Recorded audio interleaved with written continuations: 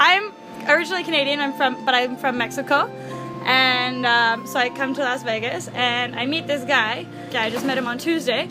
And so we kind of were like hitting on each other all week. And then on Friday, we were in front of the fountain and he just gets down on one knee and like says some really, really, really sweet romantic stuff. What'd he say? I don't remember it all exactly because it was kind of exciting and emotional. You were drunk. I might have had a couple drinks. Anyway, so he gets down on one knee and he gives me a ring pop. And I was like, okay, that's nice.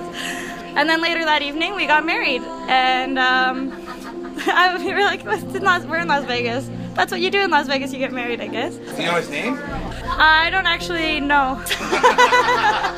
We'll see what happens. I don't really actually know that much about this guy, but I know that I really like him. And that, my friends, is a classic Las Vegas love story. 97.7 Hits FM.